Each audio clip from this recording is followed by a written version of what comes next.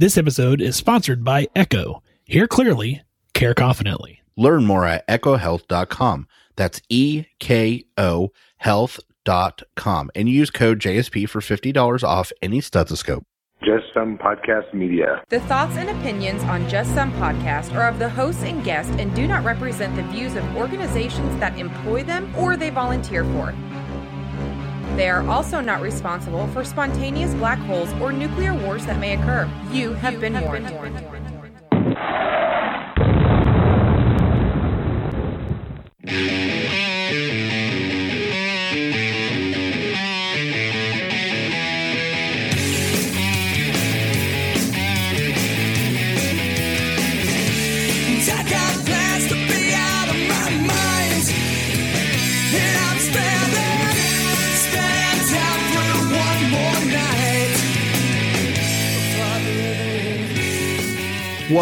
Welcome, everybody, to another fun-filled and exciting episode of Just Some Podcast. This is Tom. Hey, this is Ben. Tom, how are you, man? I am doing well, Ben. Weather's warming up. You know, things at work are going pretty smooth. Got a great episode. I mean, life is firing on all cylinders right now, Ben. Yeah, I mean, it's going to be a good episode here. We just announced that we're going to start doing weekly episodes of our other show, We'll Continue to Monitor, which is kind of our mystery, creepy podcast. So if you like that type of stuff, make sure you check that out too. Who doesn't like mysteries and figuring them out and talking about why, you know, certain things do certain things, and people love that stuff, Ben. It's true. But we're not here to talk about that. We're here to talk about our episode tonight, Tom. We got the opportunity to sit down and interview Dr. Simon Maltia. So this guy is an active cardiac surgeon. He is born in Quebec. He's French Canadian. He's board certified in Canada in cardiac surgery. Beyond that, Tom, he's got a doctorate degree in biomedical engineering and heart regeneration. And he has published over 160 articles, numerous books, but he's come on the show to talk about his newest book that we're going to talk about tonight. Yeah, so let's just back up another second, and this is straight from the old heart of JSP. Dr. Malte, or Maltia, even though you told us twice how to say your name, we still found a way to forget and mess it up frequently. We're not even doing it on purpose. I don't even hold the fact that you're French Canadian against you and that you like the Canadians. So, I mean, we actually genuinely really like this guy, but we just found a way to butcher his name. So you're going to hear it several times when he pronounces his own name for us during the show. That's the one I want you to listen to. But other than that, it's a great interview. He is a fantastic guy. And honestly, after listening to just the first little bit about what the book is and how he wrote it, I was like, have you been following me? Like, it just, like, I felt like maybe he implanted microphones in, you know, my teeth or something and listened to everything I said. I couldn't figure it out, but it really hit home, I guess is what I'm saying. Yeah, so his new book is out now. It's called Healthcare Anonymous. It's putting yourself first to avoid anxiety, addiction, and burnout. And I got to say, Tom, I was very impressed with how candid and open he was about his experience, where he came from in writing this book. And, you know, as we are, God willing, getting out of this pandemic and moving on to quote unquote normal life again, I think this book could be life changing to a lot of people. Yeah. Again, as a person that feels like I'm either having burnout issues or on the cusp of it, listening to him talk and hearing, like you said, some of the things he went through and how I could immediately identify with a lot of what he was saying. And I know I'm not alone. I know there's a lot of people out there that I think would really benefit from hearing what he has to say first and then making a decision if they want to buy his book. I think everybody should, but I mean, we got to talk to him first too, so they should get to listen and then make a decision and buy that book and do yourself some good. And I thought the really cool thing about it is the way that he approached it, in that basically taking care of people is what's making us sick. And so he treats it like a disease process. So for all of us that are in medicine, we understand that. So, you know, we understand the signs and symptoms, the diagnosis, the treatment. And so that's how he breaks it down. And so, I mean, again, awesome stuff, especially, you know, with mental health being on the forefront of everybody's mind in the pandemic, but also, you know, he talks about some partnerships that he's doing with sports, you know, with like Simone Biles doing, stepping out of the Olympics because of mental health. There's just, even outside of healthcare, I think there's going to be a lot of resonance with this book. Exactly. And I know another young, I think she was a tennis star, she was ranked number 1 in the world. She just decided to retire at 25 for issues like this. So I think that this is, one, a very timely book for all of us in healthcare that are coming out of the pandemic. And 2, really, honestly, it's something that just about anybody, I think, could find some help in, no matter where they're at, and kind of apply it to themselves. So again, what a great guy. Genuinely really enjoyed. Hopefully he'll be back on the show for just about anything. That's how good the interview went, is we were like, you could just come back for anything and talk about it. So, but to be fair, Tom's like that with every guest. So, well, yeah, a lot. But let's do our social media shout out. Let's do our your story you may have missed, and then we'll get into the interview. You can find us on Facebook, Instagram, Twitter, and YouTube, all at Just Some Podcast. Our website's www.justsomepodcast.com. Email jsp@justsomepodcast.com. Email us. Let us know if you're going to buy this book, and if you are, what your thoughts are on it, because I'm really excited to hear some feedback from this, and I know that Tom and I are planning on buying it as the book comes out. So, Tom, if they want to help out our show, what else could they do? They could go to our website. They could scroll down to just about the bottom of the page. You'll see an Amazon affiliate link. Click on that before you do anything, put anything in your cart, or do any shopping. Everything after that, small amount of proceeds come to the show. We really appreciate it, and it costs you nothing. And thanks. Also, don't forget to check out our other shows under the Just Some Podcast Media umbrella. So, of course, we have Just Some Podcast here. We have We'll Continue to Monitor, like we talked about earlier. We also have Nurse Papa with David Metzger and Buried Pleasures with Pollyanna Amazing. So make sure you check out all those shows. Give them some love. They need it too. So, Tom, ready to jump into our story that you may have missed? Yeah. You sound so happy. Not the greatest commentator in baseball for nothing, Marty. So wanted to give an update. We've talked about this story a few times. So we wanted to give an update on the gentleman who had gotten the first pig heart transplant. Sadly, David Bennett died back in the beginning of March after 2 months with the pig heart. They are not saying the exact cause of death, saying that only his condition had begun to deteriorate several days earlier. Some of the physicians that work through this and through some animal to human transplant programs were quoted as saying, "We have gained invaluable insights, learning that the genetically modified pig heart can function well within the human body while the immune system is adequately suppressed." That was Dr. Mohammed Mahoudin.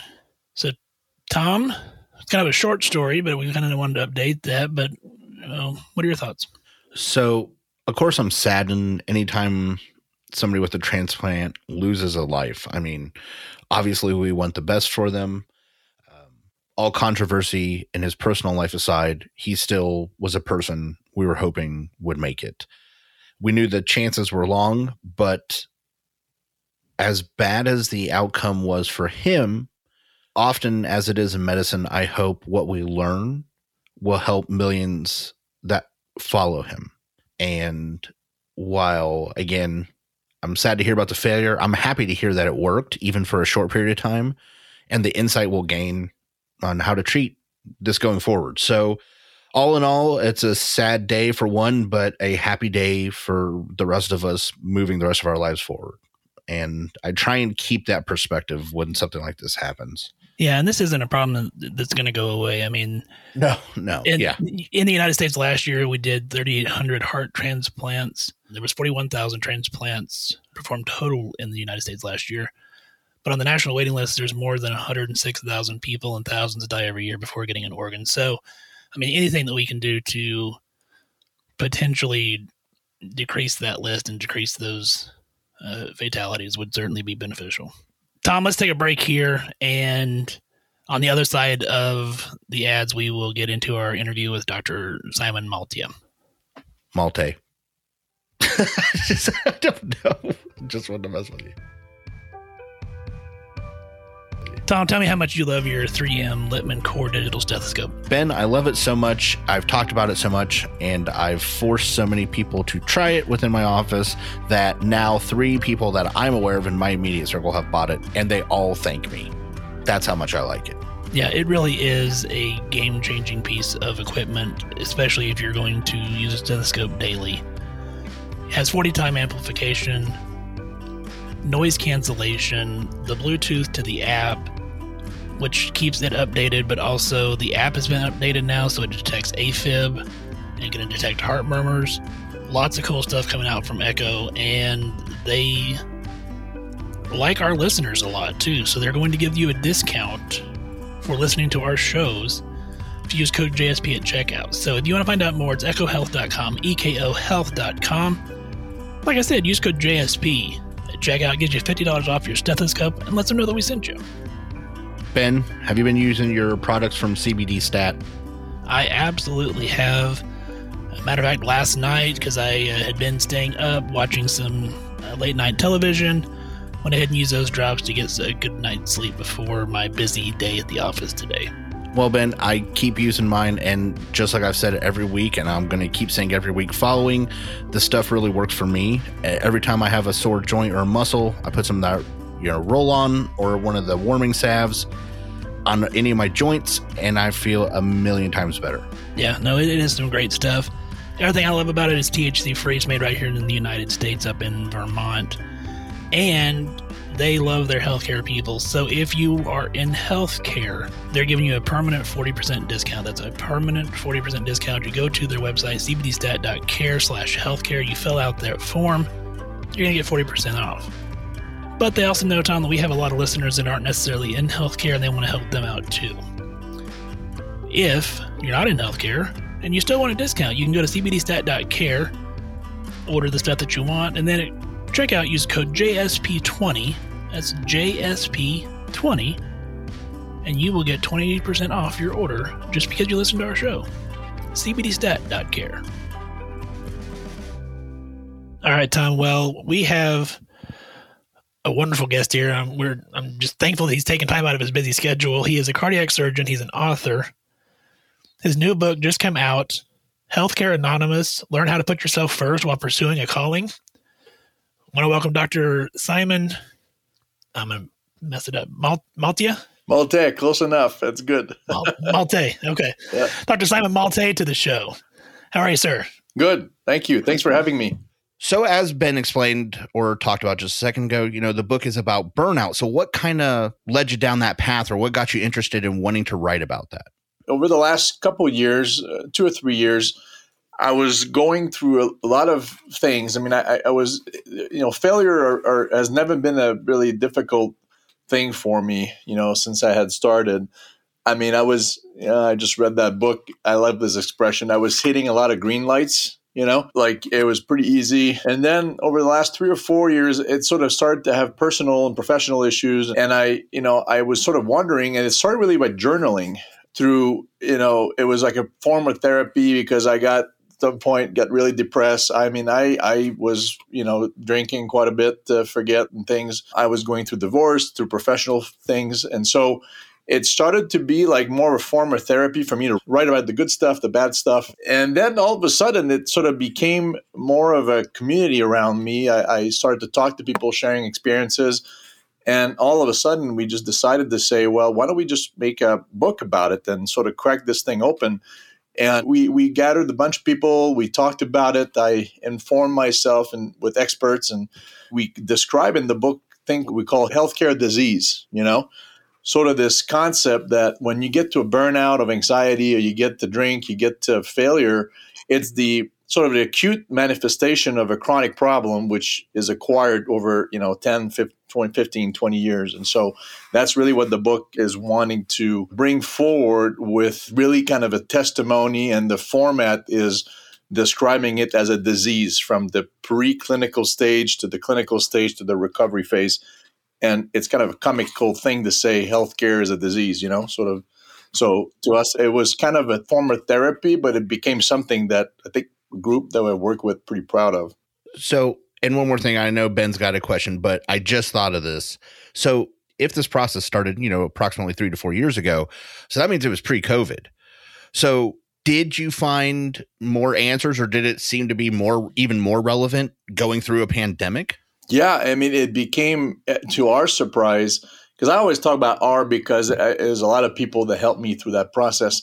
I sort of was pre-COVID going through a lot of stuff, and then COVID hit, and in some ways I was more in the recovery phase at that time. And so it became very relevant as people were going through a lot of stuff as COVID sort of hit. I mean, and COVID was more, and we talk about COVID in the book, the impact it has on healthcare systems and workers, more as another factor to add through, as more of a reason for things to get worse, right? So it's like you're having diabetes.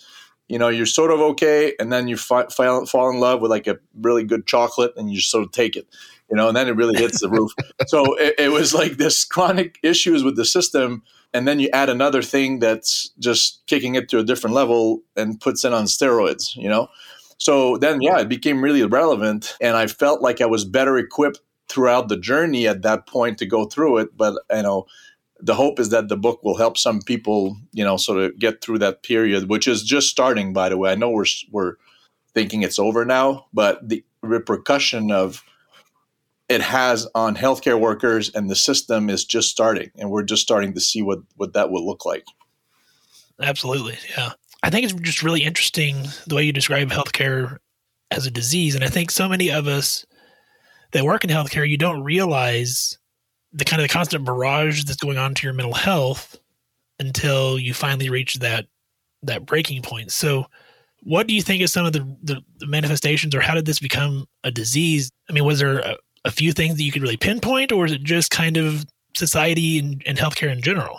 Yeah, it wasn't an easy process for us to organize thoughts around this, because we know we were onto something, and it came to me and to us as we really talk. I really got involved with an infectious disease, a really smart guy, which they all are, in infectious disease. And he's like, Simon, why don't you just separate that into like the usual disease process? So in order to get a disease, whether it's, let's take E. coli infection, right? To get the infection, you have to have the agent, right? So the causing factor, the bacteria, but it has to go into a host, right, which is sort of the immunocompromised person or somebody that's going through something. And then it has to be in the perfect environment, meaning if it's cold or it's too hot, it's not really working. And if it's sort of warm, it's sort of, so it has to come together to manifest itself, right? So that's how we structured the book. I come back to these vortices, this triangle process of disease to say it's the host, right, the individual that sort of has acquired character traits that were forced on him. There's issues like, I think a lot of common themes among healthcare workers, which is perfectionism, ego, sort of this self-criticism. So we go into details on that, how the host is an important factor.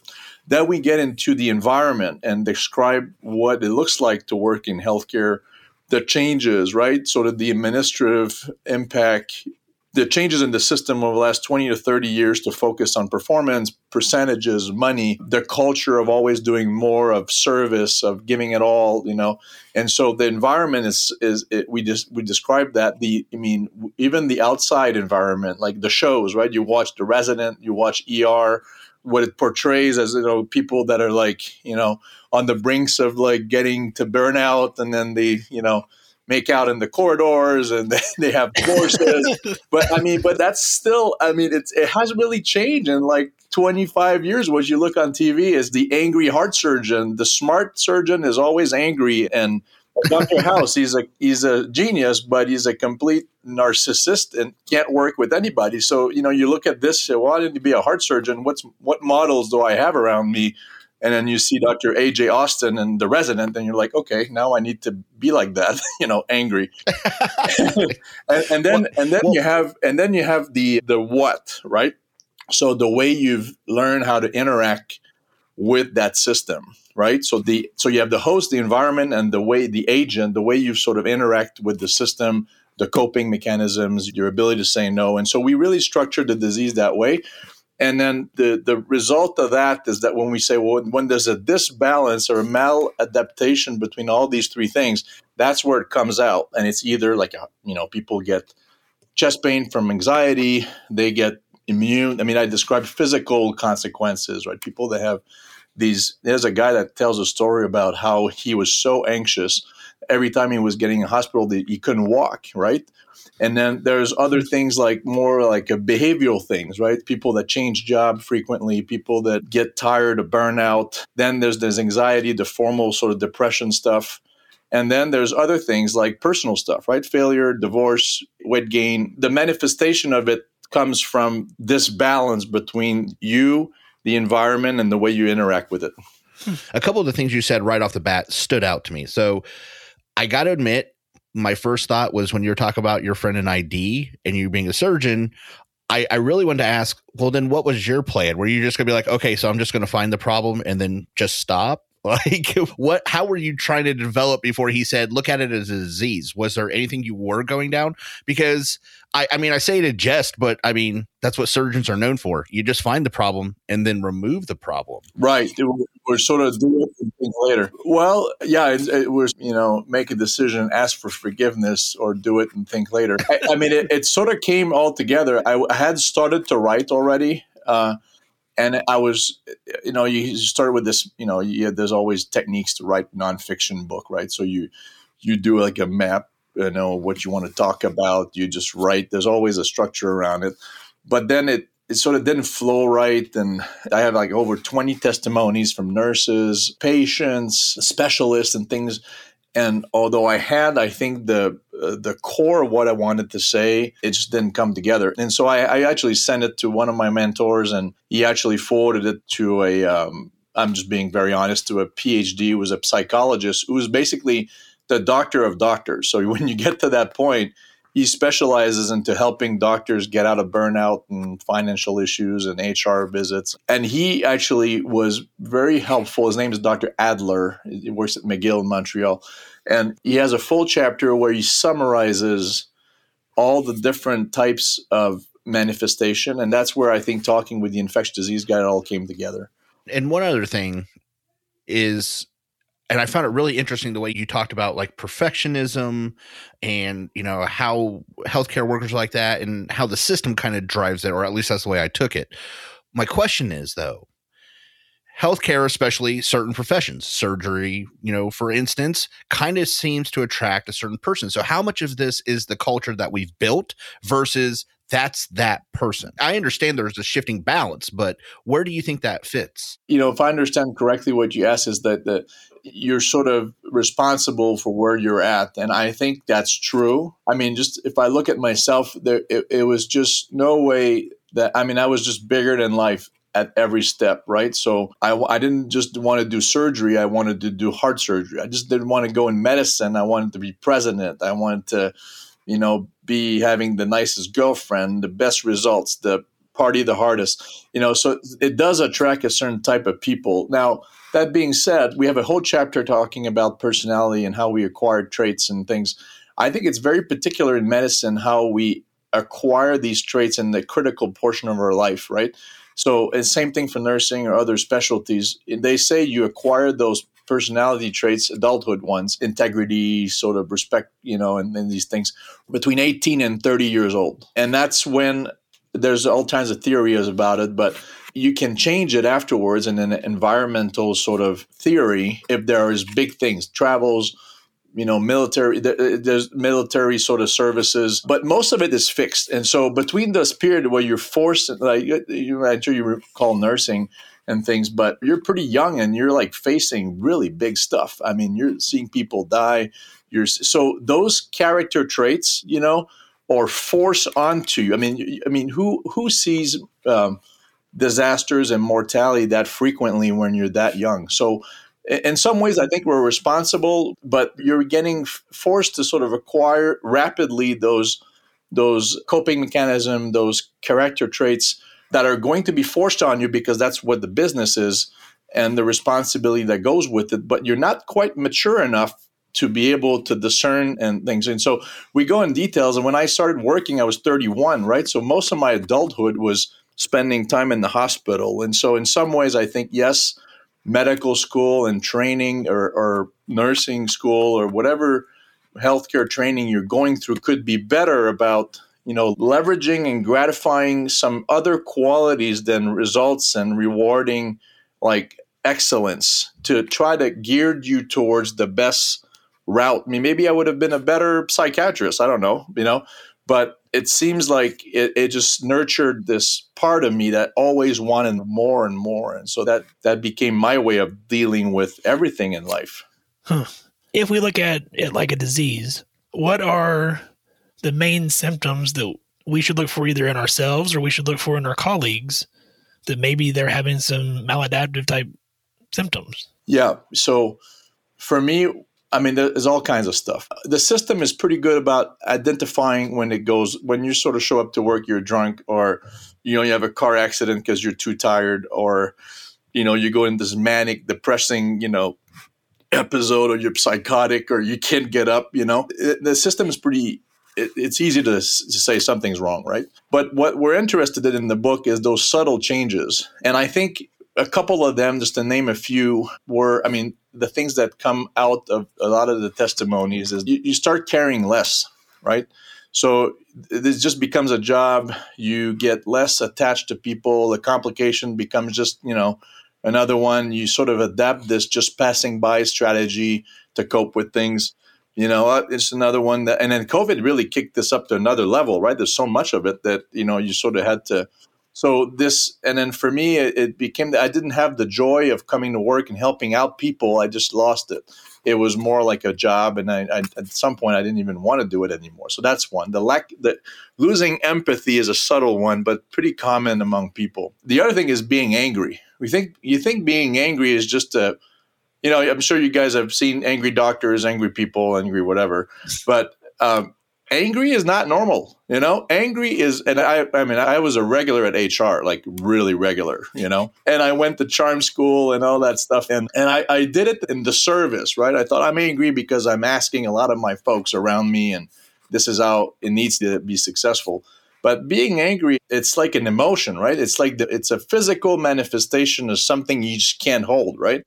And so it's not normal. If you come to work, you're angry every day. That's not normal. So I think it's a subtle change of burnout, of anxiety, of sort of overwhelmingly taking too much on. So, being aware of those things. So lack of empathy, angry. And then there's the obvious one. I think having difficulties managing schedule, missing stuff, being late all the time, not eating well, gaining weight, feeling tired and chronically tired. So we go over that, feeling lonely at work. So this is the kind of stuff that's probably a bit more subtle, but certainly not normal. I don't know if you saw, I giggled for a second, and it was not at what you were talking about. It was, I am pretty sure you were in my office literally today watching me go through my day. I was like, oh my goodness, this guy. I'm pretty sure I'm just going to lay down on the floor sometime and just let you talk to me and just be like, okay, clearly I've got some issues and Dr. Malta has got the answers. So like, let's figure this out, because like I said, and I don't think I'm alone. All right. And that's why I think it's so great having you on the show and talking about this, because I think this is prevalent through our healthcare, and B, like you said, COVID put it on steroids. So I don't think I'm alone. And while I did find it funny, because I was like, oh boy, this guy has certainly said some Tom traits more than once. Yeah. I think it's vitally important that people, while it is funny to think about ourselves that way, to realize that it is a problem. Because when you said it, I guess I'd never really considered it like that. Angry is not normal, because I've been there so long. I guess I just assumed that's where I was. Right. And so hearing you say it, I was like, oh boy, this is a problem. And it's not normal. And it's actually going to be, I think we turn it around in the book, and we in the book, one of the things in recovery we talk about is, how do you check yourself? We call it virus scanning yourself every day. And part of that is to identify when you're angry, when you sort of have this sense of like bursting out, like, why are you at that point? Oftentimes there's a pretty clear reason. You're either tired, you take on too much, and it's de-escalating. I mean, I was escalating every little thing, whether it's work, it was my wife, it was every decision that was like not exactly how I wanted it to be, became like this, platform for me to just burst out, or to shove my opinion into people's throat. And I'm including my ex-wife now, and I don't think that's a normal behavior in any context. Ben, stop looking at me. So It's like Dr. Malta is the Illuminati. He's in my head right now. Like, it's kind of freaking me out.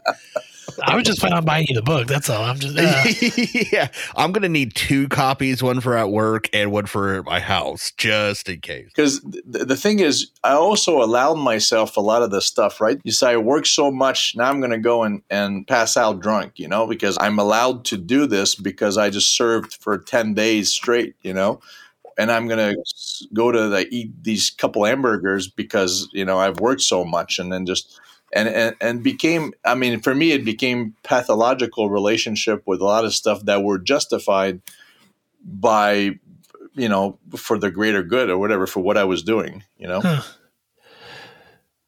So again, going back to it being a disease process, we've discussed the diagnosis, we discussed the symptoms.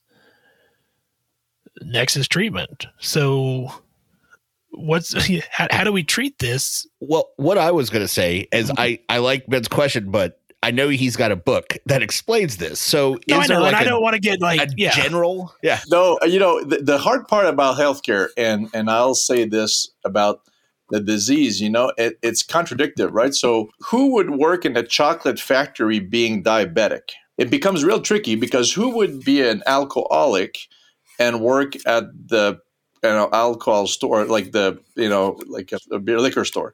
So, it's like you realize you have a problem with the healthcare, let's say, and then you sort of still have to do it and it pays, and you have to go to work. And so realizing that is probably the first step, and not ignoring it. And we go over that, right, in the book. Not ignoring that you have a disease. It's the first step of any recovery, right? I have it or whatever, assuming that you have a higher self-control, whatever, that's first step. But it's just realizing that you have a problem and that you need to do something. So the first step in the recovery for me in the book was to take a pause, make yourself time. And I'm reading this book now, which is kind of a funny book, but it's called A Unicorn Space. So make your unicorn space, right? So create time to think about yourself, create time and that requires actively making the time, dropping stuff. For me, it was like, going over meetings and stuff I was doing that was not important, taking a pause in terms of cases. I actually went to Thailand for a while to think.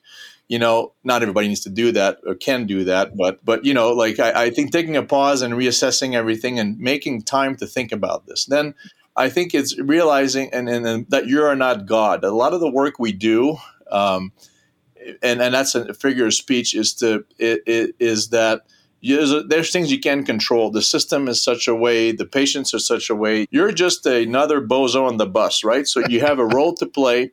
And that's another quote for somebody else, but I like it. You're not the one driving I said, I like it. I'm going to use that. Right. You're not a bozo on the bus. You're not driving the bus. You're not the funniest bozo. You're just one other bozo. So but you have a role to play, meaning when you do your job right and you have outcomes that are not quite the ones you want, then it's okay, and you have to start learning how to deal with that. And it's okay to assume that there's some things that you can't change. You just come in as a tool to help someone in the bigger scheme of their life. They come in with many years of issues or behaviors or habits that led to the moment. You do what you can, and if it doesn't go well, it's okay, as long as you played your part, and did it right. So that's harder said than done. And then we go over this step recovery process that includes checking yourself, like I was talking about, virus scanning yourself on a daily basis, talking it out, speaking up, starting movement, talking to your friends, gathering and gathering people around you that are like-minded as well. Oftentimes, how many times you've been in a dinner? I think I know for doctors, it's pretty common. I just had one recently that wore me out, but when you go to these dinners, it's sort of like these. We used to call it the cone of silence dinners, right? So you go to this restaurant, you eat in this sort of the round table, and it's a moment to just talk about everybody. This one did that, and this one did this. Talk about how negative that is for someone. So surround yourself with people that are like-minded. That means sometimes to be resilient, to sort of go over things that people have done to you, forget, which is not always easy in what we do. And so, yeah, we go over that, some of these like tips and things to do that has helped me, and that have been like the common denominators among people that I've interviewed over the last couple of years. You're talking about knowing your role basically as a bozo on the bus, and you're not driving the bus. That reminds me, I had a friend who's a colleague, and I had lost a young patient, and I was really beating myself up really bad over it, just feeling like I could have done more. And he told me something that has stuck with me. It's been probably 5 years now. He said, there's 3 types of patients. There's a patient that's going to live no matter what you do. There's a patient that's going to die no matter what you do. And then there's a patient that you can really help. And he says, and that's what you need to focus on. And I was like, but that analogy of the bus is very similar to, like, there are going to be people that no matter what we do, we're still going to lose them. So we just really got to focus on the ones that we can help. Right. And actually gave I have a pretty good long talk on managing mortality in these high intensity jobs. And we go over exactly what you're talking about. There are people that are going to die that have a high risk of mortality. There are people that are going to live, and they're low risk people. And then there's like the middle part. And that's the one you need to manage. That's the gray area. That's the one that, you need to be attentive to details, because they're the ones that you can influence the most, And that, fortunately enough, that's above 70% of the ones we meet, But that's a great, being the Bozo on the Bus. It's an old book. I can't recall who the author is. I'll send it to you guys. Please. But I just read that quote. I thought it was a great analogy. I mean, because you hear that a lot in meetings, right? How many times have you heard this? You get on the bus or you get off the bus, Yeah. And it's kind of funny because I just heard it on one meeting recently, and I just said, you know what? I'd just rather be another guy on the bus and just stay in the bus. The bus is just the bus, you're not driving it, and you're not managing the door. You just sit in it, so. Well, Doc, I think we're getting close to wrapping this up, and it has been a great talk. So before we go, obviously we want to get, the word out. So where are places that they can find information on you, the book, buy it, all that stuff? Yeah. So, we've created a website, healthcareanonymous.com, where you can, of course, buy the book. Once it gets released, it'll be available and also in all the usual suspects. You can pre-order the book on Amazon, BAM, all the usual places. We also have offerings in that book. I've created a workshop program where actually I'll come to your place, do a 360 analysis, and give a talk, have people kind of learn on the topic, and just we call it the SWOT visit, the Healthcare Anonymous SWOT visit. So we come in, we assess things, and we help you. You got to try to get a little bit better. The whole point about the book is raising awareness on this, and I think we're going to need that moving forward. A lot of the themes that we have, you talk about other people listening to your show. Healthcare in some ways in high-intensity environment.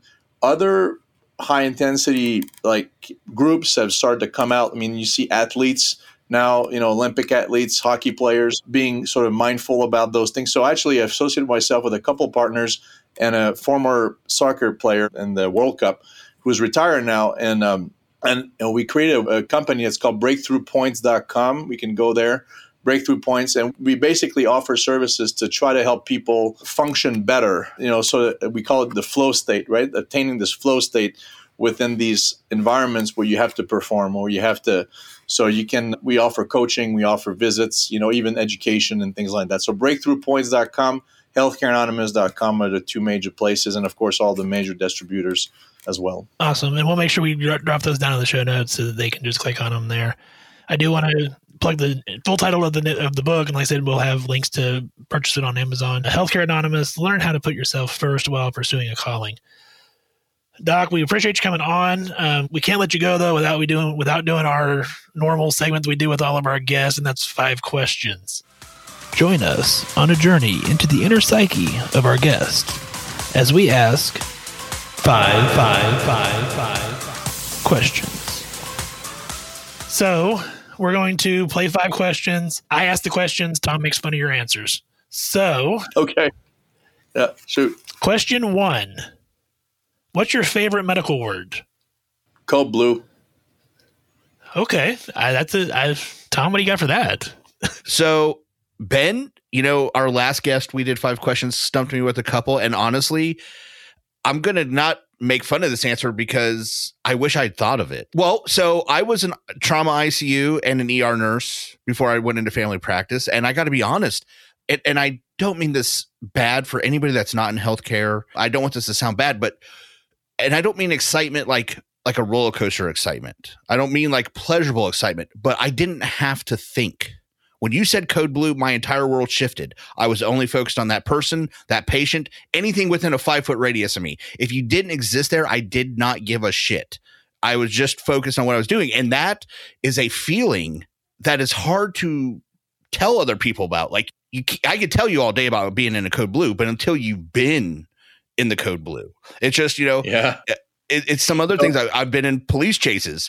I could tell you what it's like to be in a police chase, but until you are red and blues chasing a guy that's trying to get away from you, you can't really describe that feeling. So yeah, that's a perfect answer. No, we were talking about it today because all that stuff we're talking about, like the resentment, the culture, the stuff that's going on, the mental health, like when you hear that word, like you automatically become dedicated to helping out others, irrespectively of whether you don't like them, irrespectively if you just had we've been angry with somebody. Everybody stops. And so it's a very powerful world, I think. It is. And it's like flipping a switch, literally. And for those that don't know or have only seen Code Blues from television shows, what he said is 100%. You could be in the middle of something and all of a sudden you hear the overhead, incoming, whatever your hospital protocol is, but it's something like that. Incoming, priority 1, Code Blue, 5 minutes. Yeah. And a matter of fact, the book is translated in French, because it was bought by a French editor, and the French editor changed the title for Code Blue. Oh, that's fantastic. So look at that, Ben. We even got an inside. What's going on?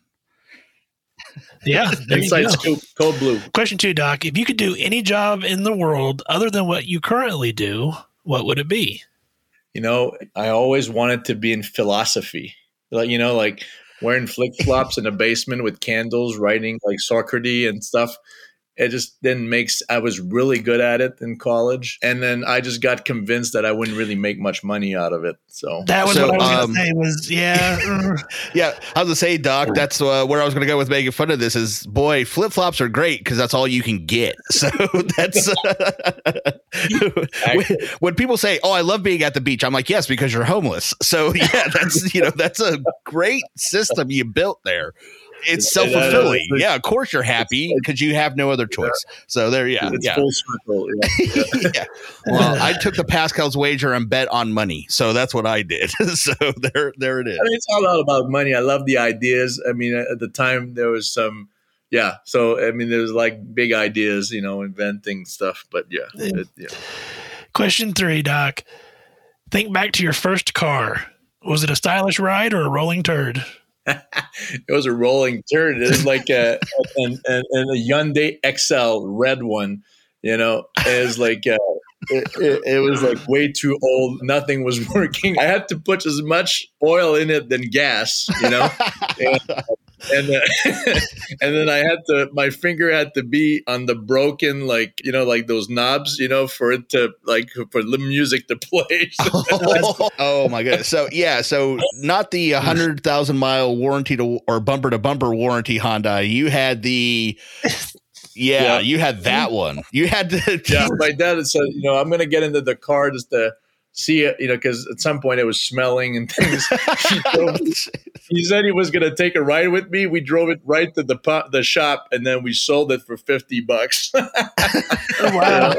Oh, wow. Oh, my goodness. I want to make fun of that answer, but honestly, you did the job for me, Doc. I don't even have to do anything on that one. That's a good. I like that. But see, that's a real rolling turd because every once in a while somebody's like, "Oh, it was terrible. It was like Buick LeSabre, and it was really." I was like, "That's not a rolling, a Hyundai that you had to put your finger on the button to hear music." I carried these boxes of oil, so I could I would put gas in and I would open the thing and put oil in it. This is much.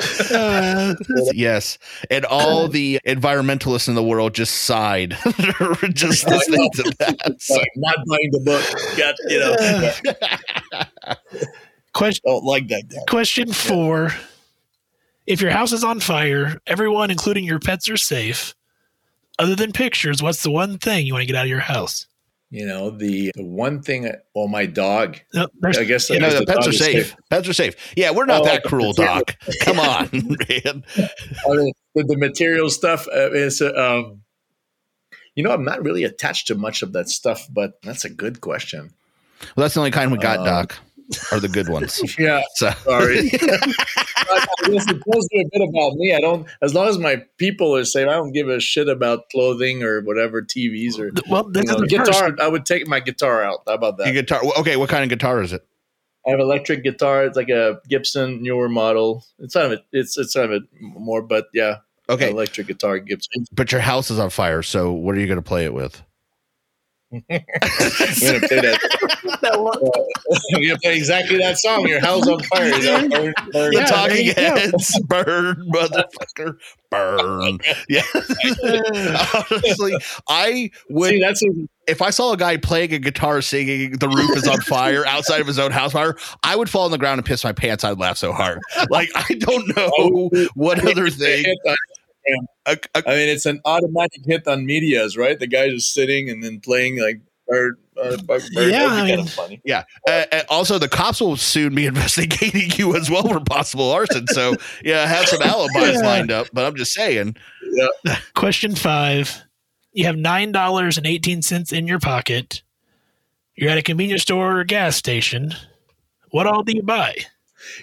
I knew exactly what the old Simon would have bought, but the newest Simon probably like a bunch of lottery tickets. Hey, there you go. Just trying to turn this thing around, I like it. No, yeah. Again, it's one of those answers. I mean, there's things like it, but it's just a good answer. Like, hey, yeah. But you wouldn't even get like a bottle of water, like nothing. No, I mean, you can always, you can always find that stuff, I guess, well, not all of us have a Hyundai of Wonder. Like, I can't just reach in the back seat and pull shit out. So you would have bought like probably a paint of oil, Don't drink that. But I wouldn't have drank, but put in his old car, motor oil. Yeah. All right. To get further. So that's the last question. I have a bonus question I want to ask. No, it's good, Ben. So you are from Canada, correct? I didn't read that wrong, did I? Right. Nope. So French Canadian. So I got a feeling I know the answer to this. Who's your team? Montreal Canadian, for sure. You guys, yeah. I have an internal hatred for the Montreal Canadiens. I am a Columbus Blue Jackets fan, and I can't remember what the game was, but you guys were just killing us, and I was like, that's it. I hate the Habs. I can't deal with this. Wasn't it recently, like when they got further? I was fortunate enough, if you follow the older hockey, but Guy Lafleur, like the flower, like the sort of. No, I'm still relatively new to hockey. He's in the I have a good story to tell you guys, but he used to be pretty famous. He's the most, his bypass surgery and a couple of years ago. And then he was sitting, in the ICU bed the next day, and he's sort of this famous thing. And there was this newspaper article, how his heart stopped, for his fans for a couple hours while the surgeon was doing surgery. Sort of this, and then he's texting on his phone, right? You love the story. You know what it's getting at. He's texting on his phone, and then he says, hey, Simon, can you help me out? Like, I need to enter this new contact in my phone. I know it's American number. I don't know how to do that. So I take his phone, and I say, see, you say add contact here and things. I say, what's the name? And he says, Bobby Orr. so I'm like, what? What'd you just say? And he's like, he looks at me and he's like, "What? You don't know how to spell it?" And I'm, "No, I'm good. I know how to spell Bobby." Yeah. That's like asking me. I was gonna say that's like asking, "Do you know how to spell Gretzky?" Yeah, I've heard that one before. Yeah. Before or he was texting it, or like ORR, and I think we're good.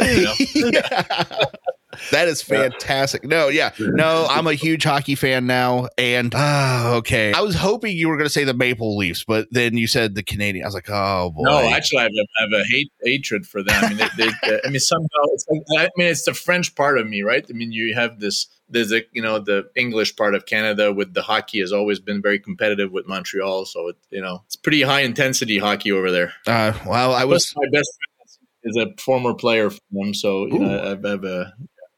I have a special interest for that. So well, maybe I hate him a little less today, but I'm just saying, like, oh boy, me and the Habs. You got to go to a game. If you go to a game in Montreal, it's one of those things that, one of the 100 things you should do before you die. You know what? I've talked to Ben about this, and I have tried to tell him, because like I said, I love the Blue Jackets. They're a small market team. They're my team. And I've been like, you got to come up. You got to come up and see. Like, when you go to the game in person, it's a whole different experience, and you fall in love with it. So, but Doc, I won't keep you on any longer. Otherwise, we could talk about this all night. You have the chance to go. It's the smallest arena in the league. The Jets, Winnipeg Jets. Yeah.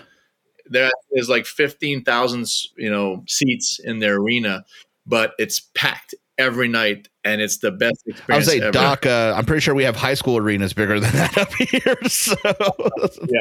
I know, right? But it's a great experience. But yeah, you should definitely go see a game, Ben. And Ben, you got to come up, and I will try and time it so that it's when we're playing the Habs, and we'll get a hold of Doc here and just let him know how bad we beat him.